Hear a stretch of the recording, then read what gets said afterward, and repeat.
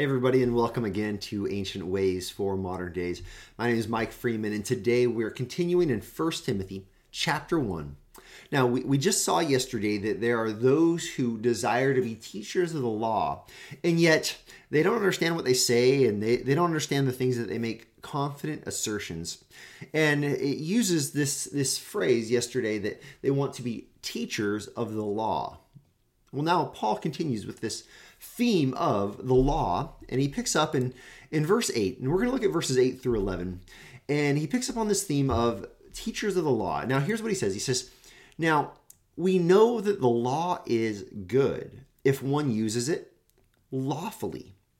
Understanding this, that the law is not laid down for the just, but for the lawless and the disobedient. Now, here's what he says. The law of God is good. God's law is good. And Paul, I think he actually has the Ten Commandments in mind here. I'll show you why in just a second.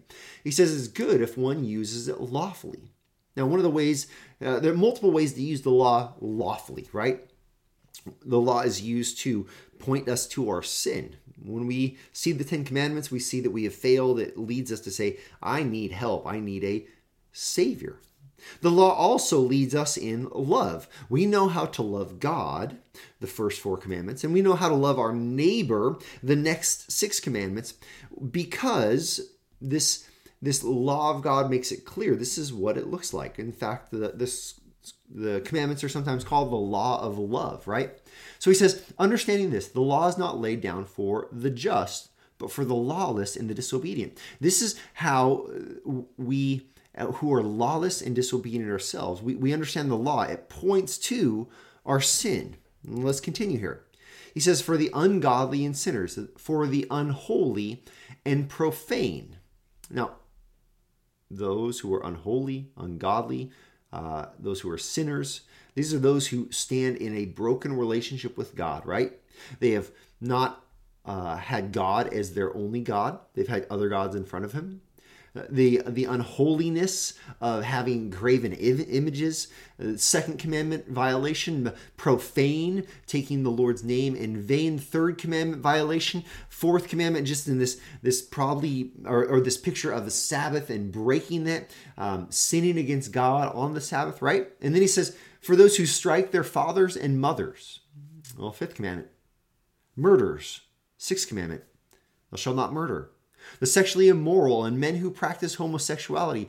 This is, do not commit adultery. This is the 7th commandment. Enslavers, those who steal, man stealing, enslaving people, selling them into captivity. Liars and perjurers. This is bearing false witness. This is lying. And then whatever else is contrary to sound doctrine. This is that 10th commandment. This thou shalt not covet. This is having a covetous heart ultimately is living outside of sound doctrine. Now, I think that this backdrop of this list is, in fact, the 10 Commandments, not line by line, but very, very close. This is informing Paul's view of being someone who is unjust or lawless. And then he says, in accordance with the glory of the blessed God with which I have been entrusted. In accordance with the gospel of the glory of the blessed God, which I have been entrusted. So here's what we have. It says, now we know that the law is good if one uses it lawfully. Understanding this, the law is not laid down for the just, but for the lawless and disobedient, for the ungodly and sinners, for the unholy and profane, for those who strike their fathers and mothers, for murderers, for the sexually immoral, men who practice homosexuality, enslavers, liars, perjurers, and whatever else is contrary to sound doctrine. What is the sound doctrine? The sound doctrine is in accordance with the gospel of the glory of the blessed God with which Paul and then Timothy and then you and I have been entrusted with. This is any kind of a lifestyle that lives outside of the gospel. Now, here's what it does. This text, it takes the gospel and it makes it the very core of our faith. He says the very core of our faith is to live a life of faith in the gospel, the good news that Jesus died to pay the price for our sins, was buried and resurrected, and now we live lives that strive to conform to the image of Jesus Christ, lives of holiness. And what is a life of holiness? It's a life that lives according to really the Ten Commandments.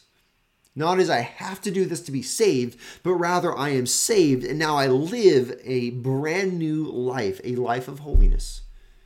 And so anything that does not match that, anything that lives outside of God's clear instructions for holiness, anything that breaks God's moral law is lawlessness. And the law becomes useful to that person because they're able to say, oh, I'm not loving God. I'm not loving my neighbor. I must turn back to Christ. I must trust Christ and now trust his ways and begin to live like Christ. See, the gospel is not come and believe Jesus and all your sins are forgiven. Now you can go live however you want. The gospel is come, trust Christ, find your sins forgiveness, and now live a brand new life of growing holiness. Not that your holiness saves you, but you live in gratitude of the salvation you have in the gospel. Now you live a new life in Christ. So, how about some introspection today? How about you take some time and consider the law of God and the gospel of God? If you have trusted in Jesus and his death and resurrection, praise God. Let this be a moment of joy, but also a moment where you say, Lord, how can I live in gratitude to you? How can I love you because of the love that you have shown me? And take some time, maybe even turn to Exodus 20, read through those 10 commandments, Deuteronomy 5, and read through the commandments and say, Lord, how is my life not living in gratitude to you, conforming to the standard that you've called me to? And if you've not trusted Christ, I want you to do something a little bit differently. I want you to look at those 10 commandments also and take an honest assessment of your life. Realize that you have broken God's law and that as a lawbreaker, you stand condemned before a holy and perfect judge. And this judge, he will judge you, but he's made a way for you to be rescued. Even though you've broken his law, he has made a way for you to be forgiven. And it's because Jesus perfectly obeyed the law of God. And then he took your law breaking and he paid the punishment on the cross, dying for our sins, being buried, and then being resurrected from the grave. If you will believe in him, you in fact will be saved. You'll be given a new life in Christ, in accordance with the gospel of the glory of the blessed God. This is our ancient way for our modern day.